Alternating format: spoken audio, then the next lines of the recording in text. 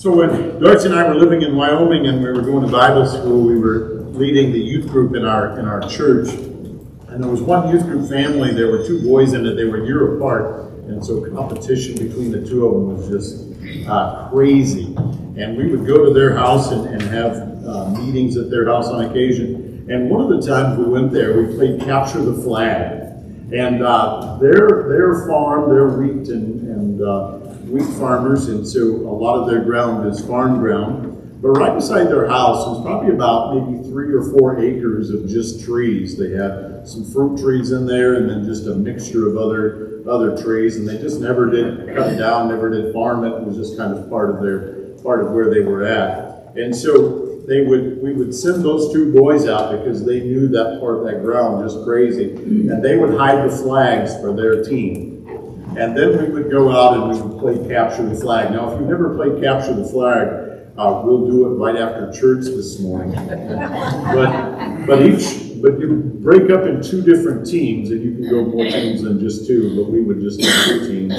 And you protect your flag, and then you also try to go and capture the other person's flag without getting caught. And if you get caught, you have to spend time in jail, and someone from your team has to come and free you and bust you out. And so there's all these complications. But when all of your team is in jail, and you're the only one not in jail, you really work hard at not being taken captive.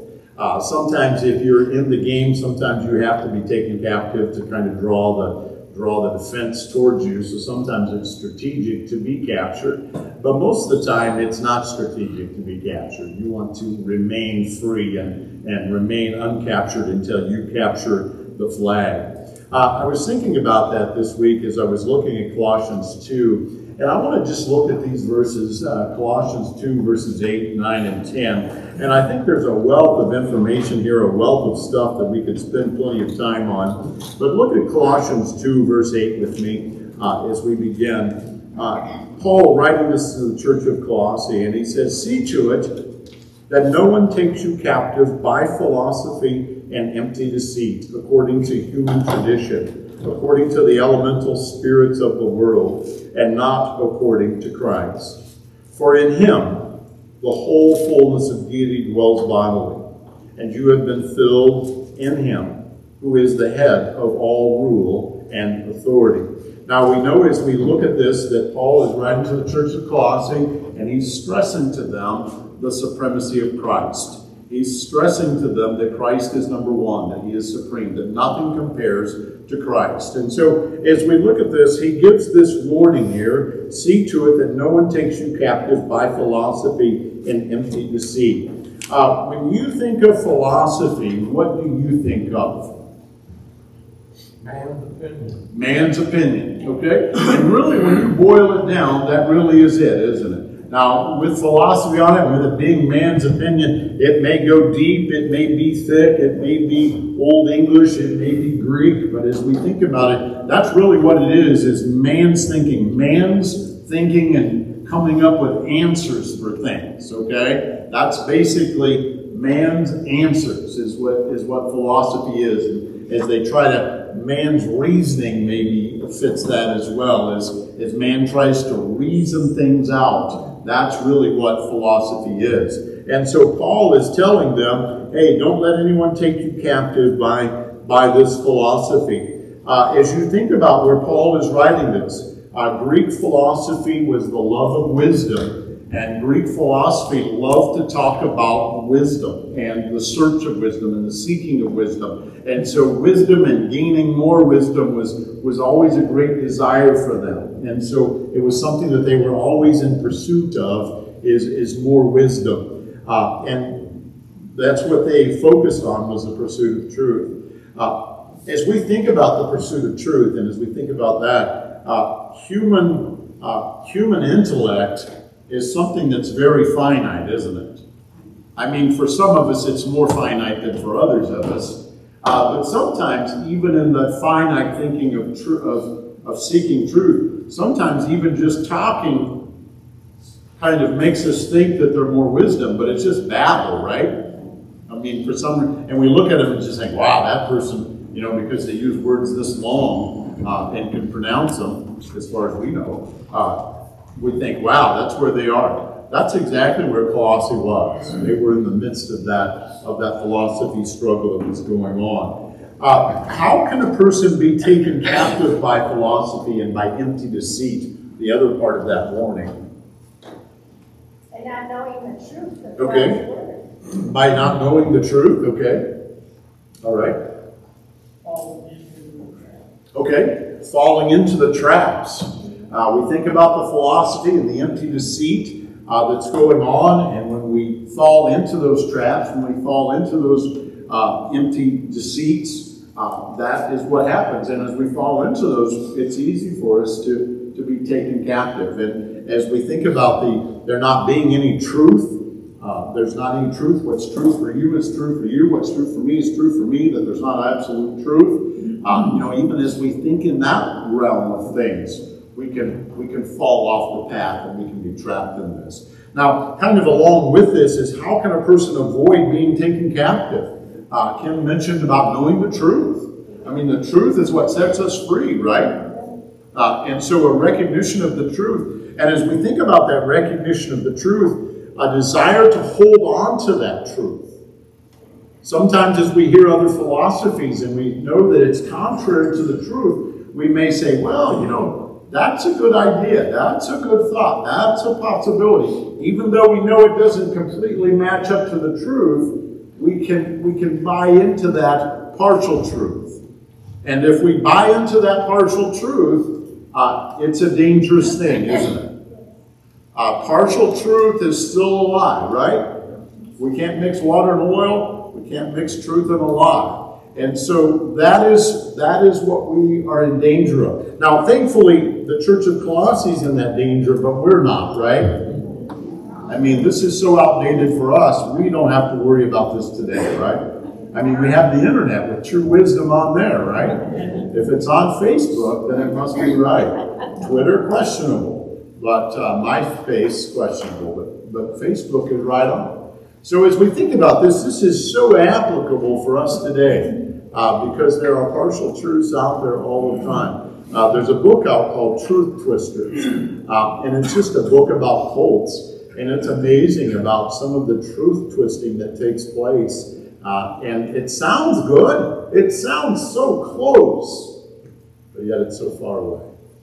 And so we face the same thing. So it's important that we heed this instruction as well. See to it that no one takes you captive by philosophy and empty deceit, according to human tradition. Now, this is 1 Corinthians, or this is Colossians, sorry. No, this is 1 Corinthians. 1 Corinthians 1:21. I think we're about ready to lose a ball here. 1 Corinthians 1:21 says this, For since in the wisdom of God, the world did not know God through wisdom, it pleased God through the folly of what we preach to save those who believe. Now, as we look at this and we think about Paul's warning in Colossians, what do we see in this passage? What is Paul's warning right here? The world's wisdom. All right? What is the world? What is the danger of the world's wisdom? It's centered around ourselves. Okay? It's centered around self, or it's centered around man. Okay? And how valuable is world's wisdom in regards to eternity? I heard Nil. Nil. Okay? It's nil. It's of no value. Okay? The wisdom of God is what saves those who believe. The world's wisdom does nothing but lead us astray. It's folly. It's what leads us astray. And that's what Paul is warning us about. This philosophy is man's wisdom, is man's trying to reconcile things. And man's wisdom, no matter how much we have, is folly. All right? Now look back at Colossians 2, verse 8 there again. He says, See to it that no one takes you captive by philosophy and empty deceit, according to human tradition. Now, as we think about human tradition, can we gather that all human tradition is evil? No? Okay. What makes evil? What makes human tradition evil? And what makes human tradition not evil? What's the defining thing? See, You have to use scripture as a plumb. okay? Scripture is our plumb bob, isn't it? Okay? If that human tradition contradicts the Word of God, then that human tradition is evil. It's of no value. But if that human tradition lines up with the Word of God, then it is something that can be trusted. It can be something that can be held to. And so that's what Paul is speaking about here. That's what he's talking about is in regards to human tradition. It's things that don't line up with the Word of God, and they are contrary to the Word of God. And so that's his warning here. All right, now look at verse 9 here. He says in the last part of verse 8, he says, "And not according to Christ. For in him," that's Christ, "the whole fullness of deity dwells bodily." So what do we learn from that passage as we think about Christ? Nothing else. Okay, there's nothing else, okay? He's holy, okay? He's the whole fullness of the God. Okay, he's the fullness of the Godhead. He's not partially God. He's not half God. The fullness of deity dwells within him. He's all God, 100% God. This is John 1 through 3. And it says, "In the beginning was the Word was with God, and the Word was God. He was in the beginning with God. All things were made through him, and without him was not anything made that was made."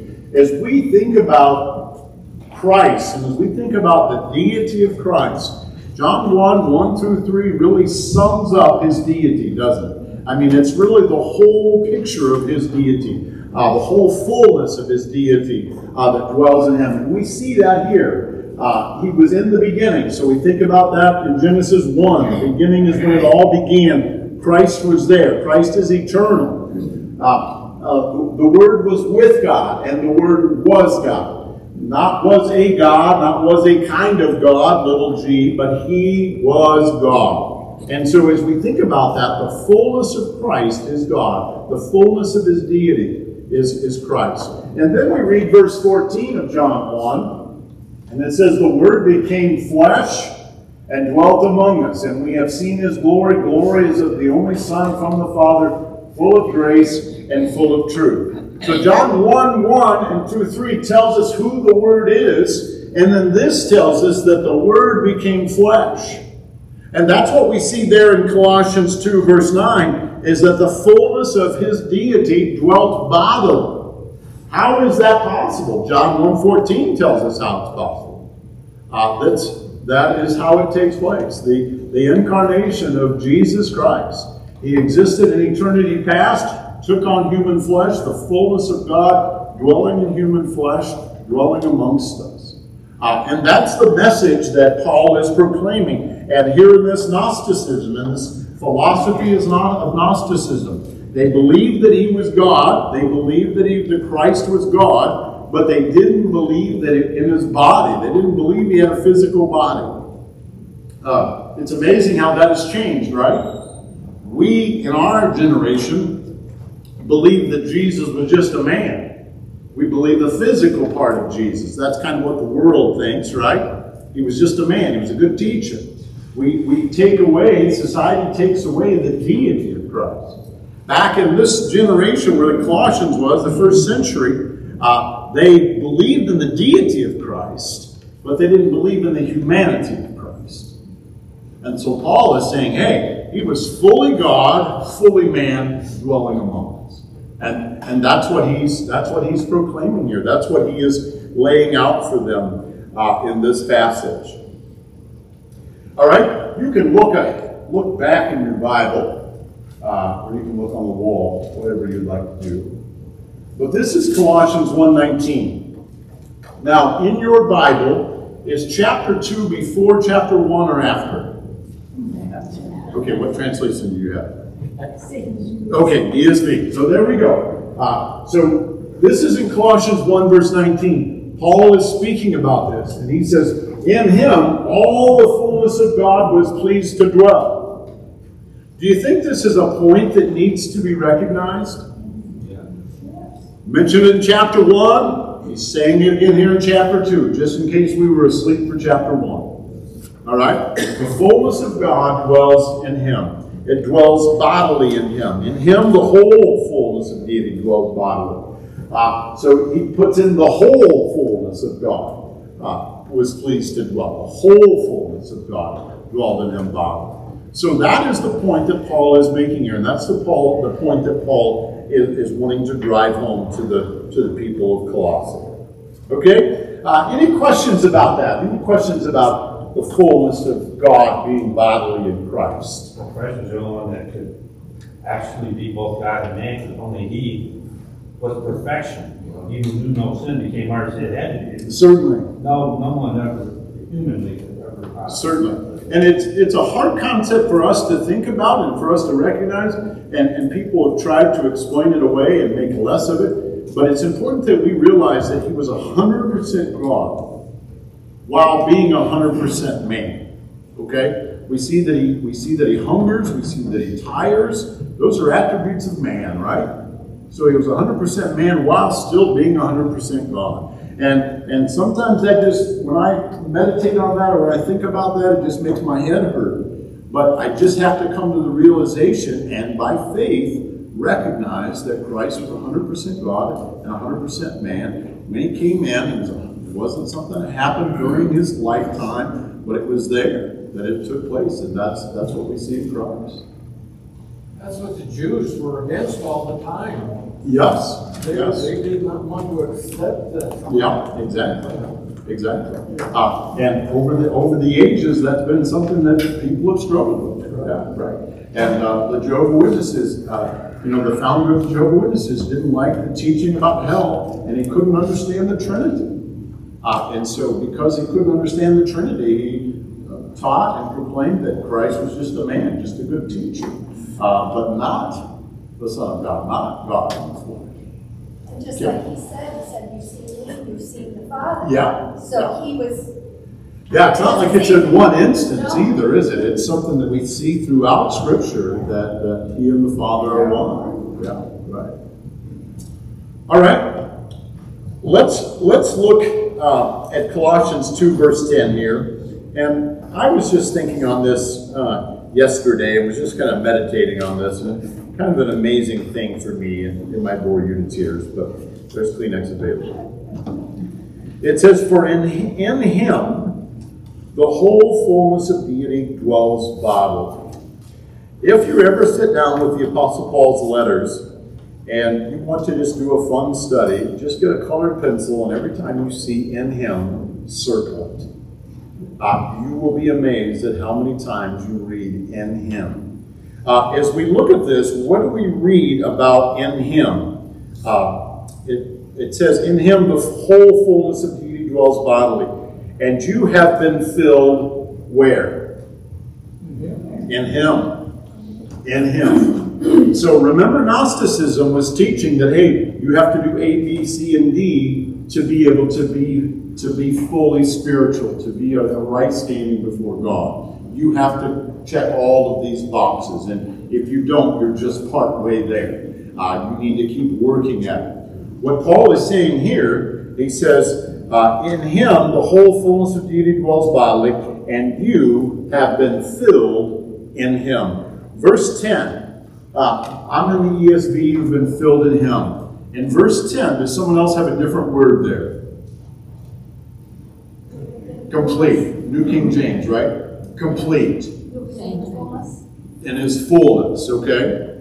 It's complete in NAS. It's complete in the NAS as well. Complete. That's this idea, this fullness, this idea is being complete, okay? In Christ, you are complete. In Christ, you are complete. Yes. We're seeing What about in Christ you are complete? Where are we? As followers of Christ, we are in Christ, right? As followers of Christ, we are complete. Not because of us, not because of our hairstyle, but because we're in Christ. That is what Paul is pointing out here, is that we are in Christ. And so I just searched, I have a Bible program on my phone, and I just searched in Christ yesterday. And I just went through all of these verses. And it's amazing what we have in Christ. And this is one that I was really appreciative of. There is therefore now no condemnation for those who are where? In Christ. What does it mean? What does condemnation mean? Totally separated. Okay, totally separated. Okay, when you think about being condemned, what do you think about? Hell, guilty, no hope. You're in trouble. You've been convicted. You're guilty. You're condemned. That's the sentence you deserve. There is therefore now no condemnation for those who are in Christ. How is that possible? Because of what Christ has done. Because of what Christ has done for us. Because of the gospel message. That is why. Is it a good thing to be in Christ? The saints. Unless you're excited about condemnation, in Christ is where it's at, right? Okay, that's where it's at. I remember visiting with somebody one time, and they were just struggling with some of the sins in their lives and just going on, and just shared with me about their faith in Christ and their knowledge of Christ, but they didn't know if that was enough. Romans 8:1. There therefore is no condemnation for those who are in Christ Jesus. We got to make sure we're in Christ, right? Certainly don't want to take that for granted, because condemnation doesn't sound exciting. Hey, you know what? It's kind of like, do I do the all-you-can-eat buffet or just the half-you-can-eat buffet? Well, it doesn't really matter. I'll just see how I feel when I'm done. You know? That's not that kind of thing. It's either condemnation or it's not condemnation. So I want to make sure that I'm in Christ. Another one is 2 Corinthians 5:17. It says, therefore, if anyone is in Christ, he's a new creation. The old has passed away, behold, the new is come. What is the requirement for being a new creation? In Christ. In Christ. So a little story about this verse, every time I think about it. I saw a t-shirt that was a 57 Chevy, all fixed up, dolled up, painted up, looked great. And this was the verse.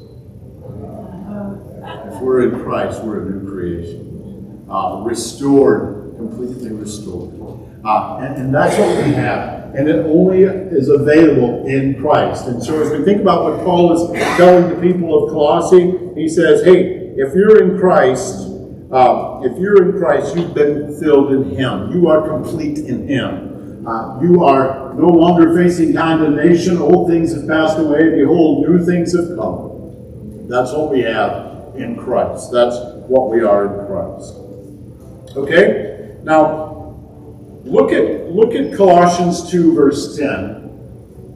And I'll look at Colossians 1, verses 18. Again, just like we established earlier, Colossians 1 is before Colossians 2, right? All right? This is Colossians 1. He is the head of the body, the church. He is the beginning, the firstborn from the dead, that in everything he might be preeminent. He is the head of the body. What does verse 10 tell us about Christ? He's the head of all. The head of all. Not only is he the head of the body of the church, he's the head of all. So it's not like, hey, my manager's better than your manager. Okay? My manager is head of the church, and he is the head of all. He is over all. And so in this society where they are talking about all of these different things, Paul's message is, hey, Christ has authority over us as the church, but Christ has authority over all. There's nothing that unseats Christ. He is superior to everything. He is superior to everything. In all things that he might have preeminence. All right? So as we think about this, what do we take home from this? I mean, what's the value in this for us? I mean, all these years later. We need to be in Christ. Certainly so. I think for him, Jesus paid it all. Okay, Jesus paid it all. Okay. All right. Certainly so. Well, those that don't know have to seek the truth. Okay? The truth is what is needed, isn't it? Okay? Steve? Just as we have nothing to do with our natural birth, we have nothing to do with being born again. It's all Christ that causes us to come to Him. Okay, all right. He draws us to Him. So. Okay, certainly. Christ is the supreme one. Okay. He is Lord. He is the master. Okay. Now, just a thought here, as we think about these other things, the empty deceits and the philosophies of man, can those be attractive to us? Sure. Maybe not us, but other people. Okay? They can be, can't they? All right? So as we look at those things and we weigh our options and we go, okay, those are good, those are good, those are good. What is best for us? To be in Christ. To be in Christ. So we look at those and we can see those as empty philosophies and empty deceits because Christ is the fullness, right? So, I mean, as I think about that and I think about all of the other things the world can offer me, hey, it's better to be in Christ. It's better to be in Christ. Man, I may be able to have new tennis shoes. I may be able to, but man, it's better to be in Christ. And really, that's got to be the thing that I take home from this, isn't it? It's, if I'm in Christ, I have everything. I have everything. I don't need anything else. Any other thoughts? Yes, Tony. I was watching a show last night, and it's one of those where they go out in the streets and ask people questions. And they asked this 20-something kid from New York City about the Bible. He says, I've never heard of it. Yeah, and that's New York, America? Yeah, that's Okay. It's amazing. There's so many that just don't know. But I mean, in Christ is where it's at. In Christ is where it's at. And there's no better place to be than in Christ. We're safe and secure. Yes, we're safe and secure in Christ. When That's you think of the Word of God, it is the only thing that can transform a man. right. Through the Word of God. Right, And through the power exactly. of the Holy Spirit. Exactly. That's the truth that we've got to be. Transform. In 1 Corinthians 2:5, I think he said that your faith should not stand in the wisdom of man, but in the power of God. Yeah. And you think about the philosophies of the world. Isn't that the wisdom of man? And that's where so often we want our faith to rest instead of in the power of God. And it doesn't make sense. What a wonderful plan God had. Yeah, for sure, for certain. And Satan isn't wanting to usurp it, isn't it? But so thankful for the truth of God's word. Well, let's have